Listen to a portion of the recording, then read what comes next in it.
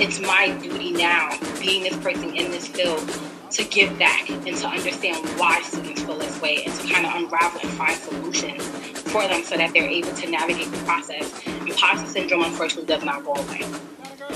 Welcome to Black Educators Matter. This is more than a moment. It's a movement.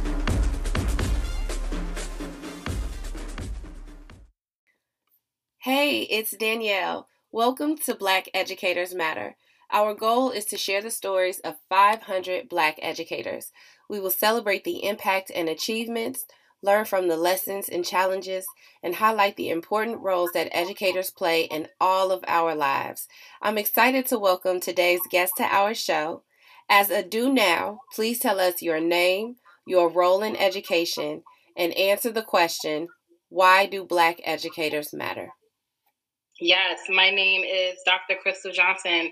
I work as a high school placement coordinator, and why do Black educators matter is because I'm sick and tired of hearing students, kids that look like me that are Black and brown, say that they are never taught or supervised by people that look like them or understand where they come from. All right, Dr. Johnson, now let's start from the beginning. Where are you from? I am from New York City. Okay, so I'm not from New York City. I'm from Chicago, but you got different boroughs or neighborhoods in New York, right? Yeah, so I was born and raised in Brooklyn. I got to shout out Brooklyn, of course, but I now reside in Harlem, New York. Okay, so based on your childhood New York experiences to now with Brooklyn and Harlem, have you seen a lot of gentrification and change? Oh, definitely. When I grew up in Brooklyn, I went to school with Black and brown kids. I went to school with kids that identified as African, West Indian, but very close to where I lived at in Brooklyn. If you're from Brooklyn, you know Eastern Parkway, Crown Heights.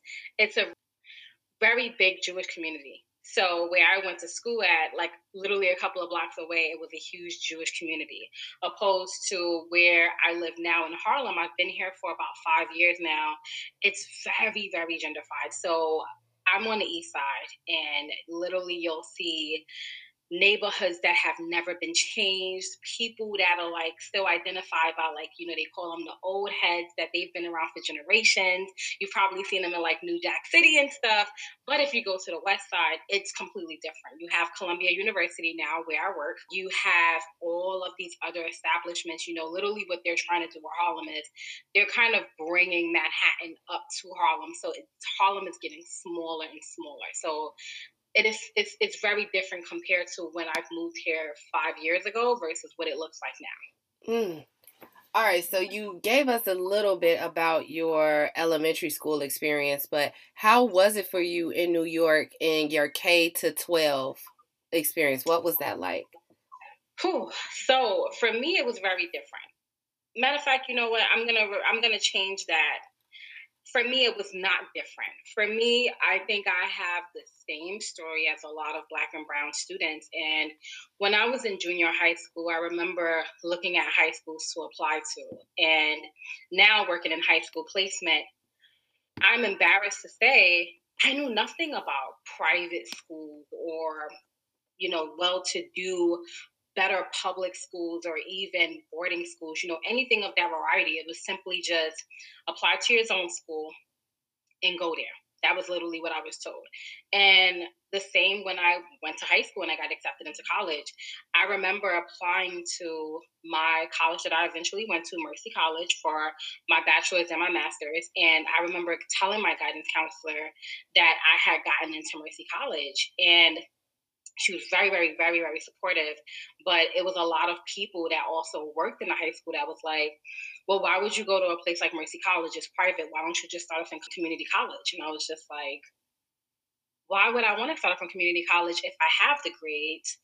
I'm doing well enough, and this school literally offers my major. Like, why would I even start off in community college? So to kind of wrap it up, my experience with K through 12 was very similar to a lot of others, you know, people that identify as people of color that have been through this process.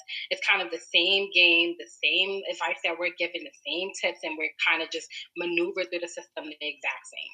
What was the demographic makeup of your teachers when you were in elementary school? And even like kind of like your counselors, did you ever have Black teachers at all? Going through elementary school, there was one Black teacher, and unfortunately, she was not nice. Everyone else was not a person of color. I did not actually see a person of color as a teacher until I got to my last year of junior high school, entering college. I had no idea that a Black person could actually even want to be a teacher. So, yeah. So you mentioned that one of the reasons you were attracted to Mercy College was because they had your major. What Yes. was your major? Did you know that you were going to start a career in education when you first went to college? Oh, okay. So that's a great question. When I was younger, I wrote a lot. I was I was not very vocal. So my way of expressing myself was through writing. And I remember telling my mom when I was 5 years old that I was gonna write a letter to our then president, not current president, the then president. I was like, I'm gonna write him a letter and I'm gonna tell him about our fabulous life. And I was like, I just need you to stamp this and send it to him. But I always knew I was gonna go into writing. As I got a little older, my family kind of pushed me into the law field. Being a person of color, our parents, they feel they want the best for us. And my mom was like, I think that being a lawyer will suit you best. So when I went to high school, I went to high school and I majored in advanced law. So I actually learned how to speak Latin as well. When I got to college, for undergrad, I majored in communications, specializing in journalism, minoring in public relations. But it wasn't until I got to college and I had a very interesting encounter with my financial aid advisor that I realized I wanted to work in a college setting in higher education. I remember completing the FAFSA, and my counselor at the time was just like, what's the deal? Like, you're not getting this right.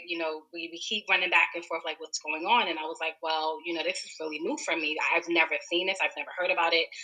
So her response was, well, what about your parents? And I was like, well, my mom nor my dad graduated from high school.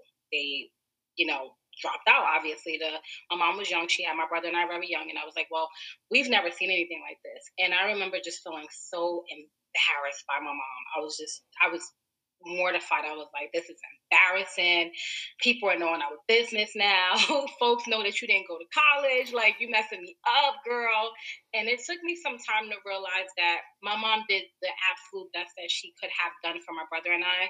And when I was able to kind of look at where that approach came from, it really made me just vow to the commitment of I'm going to work in higher education because I don't want anyone that identifies as a Black and brown or first generation or a low income student, all of which I identified for as. I didn't want anybody else to experience that. So straight out of undergrad, I started working at Mercy College, and I started working as a financial aid officer in financial aid.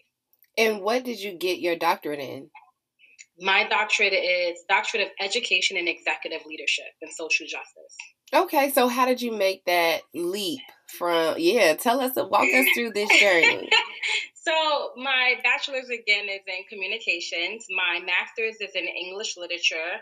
And I started obviously working more in education. I worked at Mercy College. I left Mercy and I started working at the Harlem Children's Zone, which is a non-for-profit organization in Harlem, New York. And a lot of the students, I saw myself literally in every single student, first generation, possibly somewhere second generation, confused and unsure of how to navigate the college process, this imposter syndrome, this sense of feeling like you don't belong, being so apologetic for things that you don't have to be. And I was like, you know what?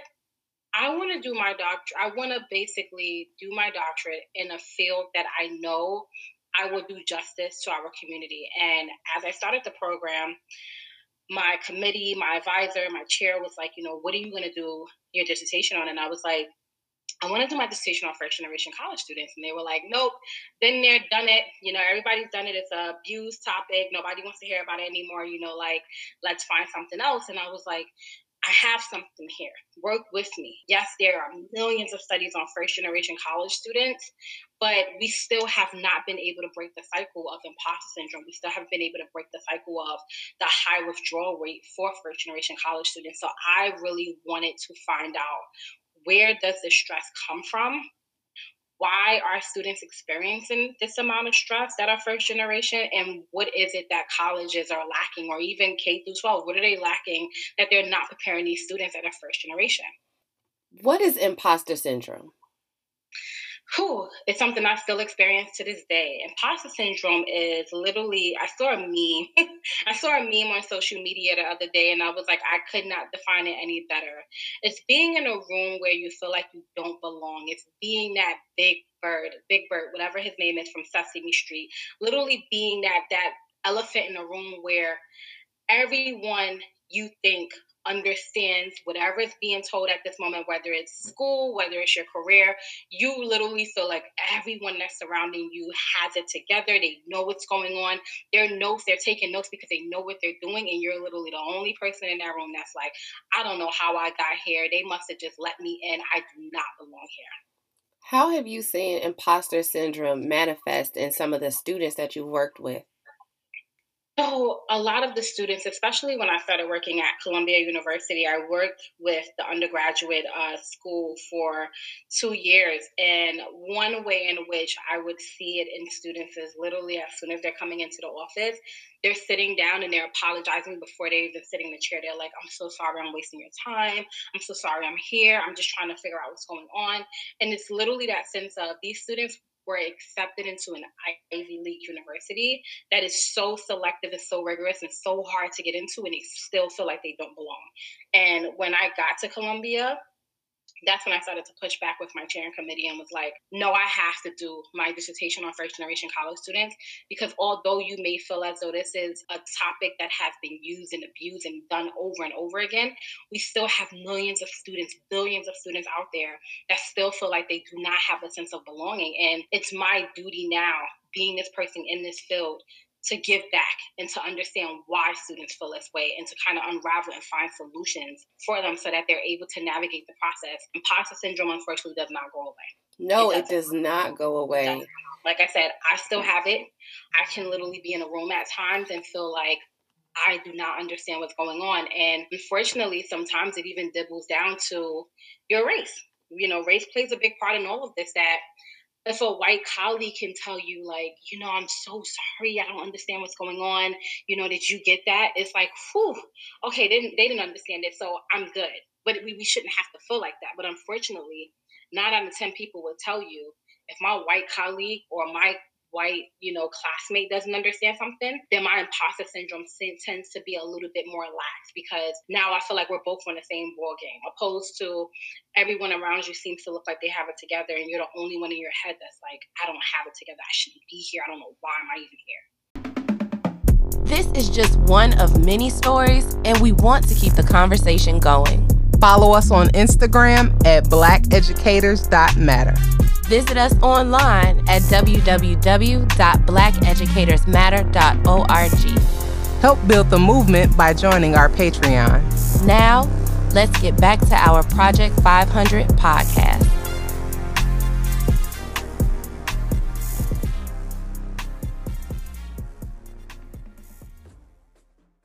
How have you, because you gave us a perfect example of how you advocated for yourself and pushed back as to why it was so important for you to move forward with your dissertation. Mm-hmm. How have you overcome imposter syndrome in your roles as you've progressed in your career? I tell myself, honestly, truthfully, it's through manifestations. It's literally having that conversation with myself every single day. And, I can't even lie, it doesn't get easier, especially in the social climate that we live in today. It does not get easier, but I'm constantly telling myself, you've worked hard. You have a seat at the table because you deserve to have a seat at the table.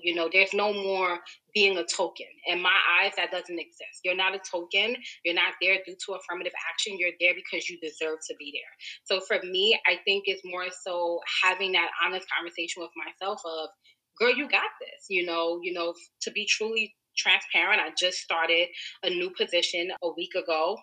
still in Columbia. Congratulations. And thank you. And I was sitting in on a meeting, and I was kind of like just really, really like, collective and just listening. And obviously we're doing Zoom right now because we're all remote. And my colleague and my head of school was like, we want your opinion on this. Like, we hired you because you got the juice. Like, my head of school, he was like, I looked you up, girl. I read your dissertation. Like, I want your opinion. What do you think? And literally, I just start like word vomiting all of these things that I've had in my mind. And I'm like, I think we should do this. And I think we should do that. And they're just like, this is what we're talking about. And they literally said it. They were like, don't stop yourself. Don't stunt your growth. Don't stunt your shine. When you know it, you speak it. If you have to shut us up and talk over us, then you do that.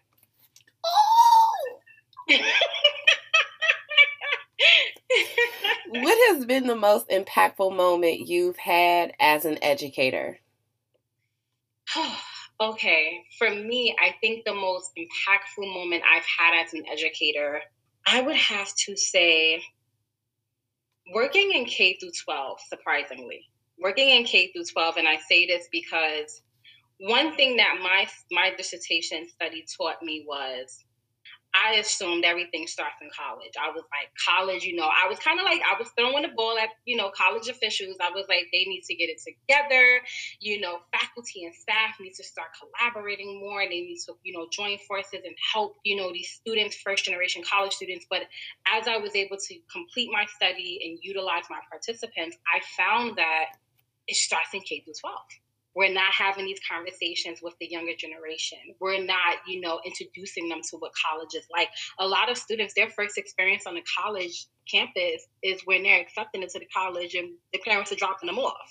So a lot of this, it lacks from K through 12. And I had the opportunity briefly to work at a charter school for 3 months, and it was a beautiful experience for me. It was a beautiful experience. It was a lot. I was only there very briefly, like I said, 2.5, 3 months. What role were you doing at the school? I was working as a college counselor. Okay, so high school. And yes, and I had the opportunity to work with students, and within that short period of time, change their lives. For me, I'm a Scorpio, and it still makes me very emotional because I still get emails from them to this day. And like I said, I was only there for 2.5 months. When I left, I remember one of the students just saying, I'm used to people leaving my life, so it's okay that you're leaving. And I was like, listen, this is not something that we're going to start. I am here to stay. Whenever you need me, I am here for you. But I think that for me, that is the most impactful moment of my I want to even say not even just my educational life or my career life, just my overall being, because I think as a Black and brown person, just to even be in this role, I never realized how important it was until being back in K through 12, when you have students that look at you and tell you, I appreciate you and I respect you because you look like me, you're young, and you're educated, and you're a doctor. I wear an afro every day to work on purpose on Zoom because I want my Black and brown students to know this is what it looks like. You don't have to change your looks. You don't have to change your voice. You don't have to, change your appearance to try to get that message across. You are who you are. Speak your truth, and that's it. And the I'm right, and the right people, the right team want you the way that you are. Just like your new team wanted you to speak and they wanted you to give all of that advice and all of that feedback and those suggestions and recommendations because they want you. Yes, ma'am. All right, so you walked us through your experiences with school. You walked us through some of your career experiences and the observations that you have on college in that process. What is the state of education in Black America, and how did we get here? The state right now, we're in shambles, truthfully, especially with this pandemic. We felt our people deeply. Even as simple as when COVID first was announced back in March and we all just kind of went hiatus and just left. A lot of these students, let's be truthful, Black and brown students, they were kind of left stranded.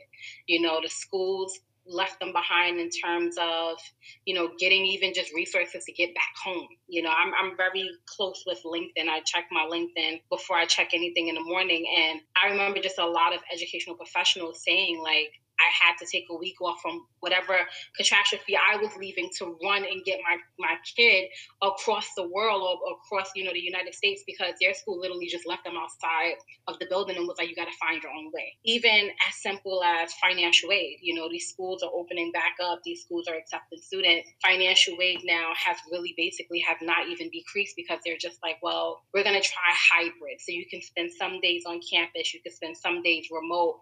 And I know you probably just heard there was a student at a college that passed away either today or yesterday. She was 20 years old and she passed away in her dorm from COVID. And it's like, these kids are literally losing their lives now because, of course, they're trying to keep afloat with their schoolwork. They're probably trying to keep, their parents are probably like, well, you're going to have to go back on campus so that you're able to utilize these resources, because they're not decreasing your financial aid. And this young lady just lost her life. So in my opinion right now, I think that we have not approached this in a proper way. I think what a lot of schools are trying to do to fix this is they're trying to convert, DEI. But when I'm looking at DEI in these colleges, I'm not looking at Black and brown faces. So I don't know what I'm looking at right now. Ways in which I think that we can change this is actually implementing proper change, taking a step off of our high horse. I think what happens is when you have individuals that are in these positions, they don't identify themselves as being, similar to the rest of us. They look at it as, if I'm not being affected or if my family's not being affected, then it doesn't affect. I think that a lot of people in leadership, especially in education, it only starts to affect them when it affects their own household. And I think a way in which we can approach this is taking a step back and really saying, if the college has endowment, if the college has resources and funding, then we need to start utilizing these plan B, C, D's all the way to Z, so that we're able to help these students. Like I said, just simple as the students being kind of left outside of colleges literally because there was nowhere to go and they didn't have any money to go back home. When these colleges knew damn well, excuse my language, that these students were full need. If a full need student that has taken out every loan possible, possibly Parent Plus loan, educational loans, staffer loans, whatever, they also got scholarships. If you know that the student is considered a full need student, how did you think they were going to make their way back home? So right now, the state of education is failing us. It's failing us deeply. I'm hoping when we do have our new president, because I'm speaking into existence, when we do have our new president, Joe Biden, I'm hoping that there are a lot of changes that are implemented for the world of education, especially as it pertains to Black and brown students. Because as we speak, I feel like we're kind of converting back to the 1700s, where college was only for individuals who were wealthy. College was only for individuals if their parents were kings and queens. If you were a servant or if you were, low class, you didn't go to college. That didn't exist to you. And I see that this is starting to kind of come back full circle all over again. So we're deeply in need of a lot of change right now. So you mentioned earlier affirmations, and you just talked about manifesting some changes coming up. If you could name some affirmations for college students, what would they be? Like for any student who was struggling with imposter syndrome, who felt like they did not belong, who, especially college students who started this semester, well, this year, what would you say to them to help them connect some of those dots between what they thought college should be and how they can still make the best out of their college experience? So this is going to sound extremely juvenile, and I know you're going to say, girl, no, you're not. But I am going to say, Nemo, keep swimming. That helped me, honestly, through my entire doctoral program. I mean, obviously, from the very beginning, as most people speak on, I wanted to just give up. I was like, this is not for me. A lot of what I was told going in, actually being in the program, it was not what I was told. It was just a lot of change. And as we know, working in education, every day is a new change. What I would tell these students is keep swimming. I say this because this is a pandemic that has affected every single person. You know about COVID unless you live under a rock. And you probably still heard about it. For me, I think that I'm not going to, change what I just said in my last answer. But what I will say is this is fairly new for all of us. A lot of people are saying, you've had 9 months, we've been going through this for 9 months, there's still so much that needs to happen.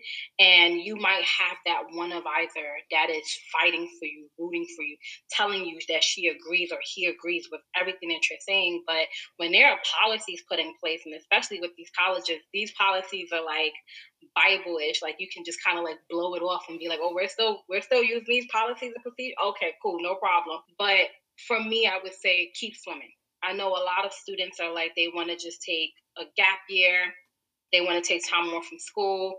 Realistically, and studies have shown when Black and brown students take a gap year, they tend to never go back. I unfortunately had to take a gap year when I was completing my undergraduate degree because I just financially didn't have it. But I pushed myself to go back. I was so embarrassed with not being in school that I forced myself to go back.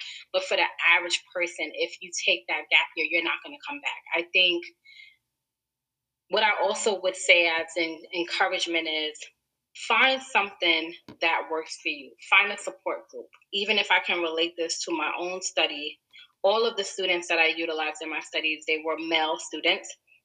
And every last one of them experienced some sort of depression, anxiety.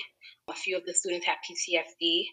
And a huge help for them was they were all in a fraternity and they utilize their fraternity as a support system. But of course, everyone doesn't have that. I'm not a part of a sorority. I've never thought of being a part of a sorority. So for me, it was simply coming home and just decompressing by myself. So the best advice I would say is we're all going through this. Your classmates are going through this. Your friend down the block that's in a different college is going through this. Find a support buddy and really honestly just hold on. It's okay to be needy right now. And that is something that I would say over and over again. It is okay to be needy right now. Do not have your blinders on that. And I feel like that is something, especially in our community, where we're raised, you don't ask nobody for help. You don't ask somebody for help. You don't ask somebody for pity. It's not about asking for pity. We're all going through this right now. It is okay to be needy right now, but keep swimming. Don't give up and find that support person that you can honestly just latch on to. Yes, for that advice for all of the college students. Now for all of the grown-ups who are still struggling with imposter syndrome and still need that inspiration to keep swimming. What advice do you have for first-year educators or people who are just now starting their career? I would say find good support groups like the group that you and I are a part of. For me, that support group has been such a help. It has been such a help because I think, especially as being a grown up, we all kind of in our own unique ways, we're still kids in the sandbox. It's like we all came to the sandbox, but those two kids' parents brought them toys to the sandbox, and my parent didn't. So now I just feel like I shouldn't even be here, and I'm mad now. And that typically happens, especially in education, educators, starting your career or going back to school at a later age and being the oldest person in the classroom or not knowing how to use Zoom, it's a lot of people right now that are like, we're going through a pandemic. This is the best time for me to just needle back and try to go and get my degree. Now you're trying to learn how to use these softwares where you're like, oh my God, not only am I back in school, now you're telling me I got to use this laptop and work it to my advantage. My advice is find that support, whether it is with a classmate, if you're working in education, whether it's a coworker. For me, when I completed my doctorate, we were in cohorts. We didn't have a choice. Like we had our cohorts, and within our cohorts, we were all placed in teams. So you came into the program with that team. You left with that team. It wasn't. It was a very few exceptions that they allow people to switch on to different teams, but for the most part, you came in the program with these people, you left the program with these people, and they're actually going to be the first individuals that I share this taping with when it is officially released because we're such a tight group right now. But if I can even think if I could have finished this process without them, absolutely not. In terms of, work-wise, find that person. I'm much of an introvert, and I will say that. I'm very closed off. I like to be by myself. I like to process my thoughts by myself, but I must say the older I'm getting, I'm learning how important it is to have support. And, sometimes you don't have that support in your relationship. Sometimes you don't have that support within your family. So if you're at a new job and you're like, this is my first time working in education or, I'm just getting my feet wet, find that person that's like, hey, I've heard you've been in this field for some time. Are you looking for a mentee? Are you looking to mentor someone? But definitely having those open-ended conversations, because you'll be so surprised the person to be like, you know what, I have so much free time. I would love to teach you the ropes. Just finding that support. Shout out to your cohort. I love that. And I'm excited for them to hear this. And I'm so thankful that you will share this with them. And I just want to shout you out because you mentioned in the beginning that early on you were such a writer, that you were not, comfortable communicating vocally, but you've been so transparent and vulnerable, and you've shared so much during this podcast. So thank you, because you're demonstrating growth right there as we talk about imposter syndrome and moving through and doing things that you did not know that you can do. We really are so much stronger than we know. As we wrap up our episode, and you already shouted out your cohort, are there any Black educators that went out of their way to aid in your success, or any Black teachers that you would like to thank? Yes. So, she is just such a phenomenal person. And I would have to say she is now the Associate Director of Financial Aid at Mercy College. Her name is Monel Halaris. And when I first started at Mercy College in 2009, she was my financial aid counselor. And I'll never forget the whole process of completing the FAFSA, the whole process of just understanding college life. She was so patient with me and my mother, and she actually got me my first job in education. That when I got my bachelor's, she actually called me and was like, "You're going to come to Dodge Ferry and you're going to work for me."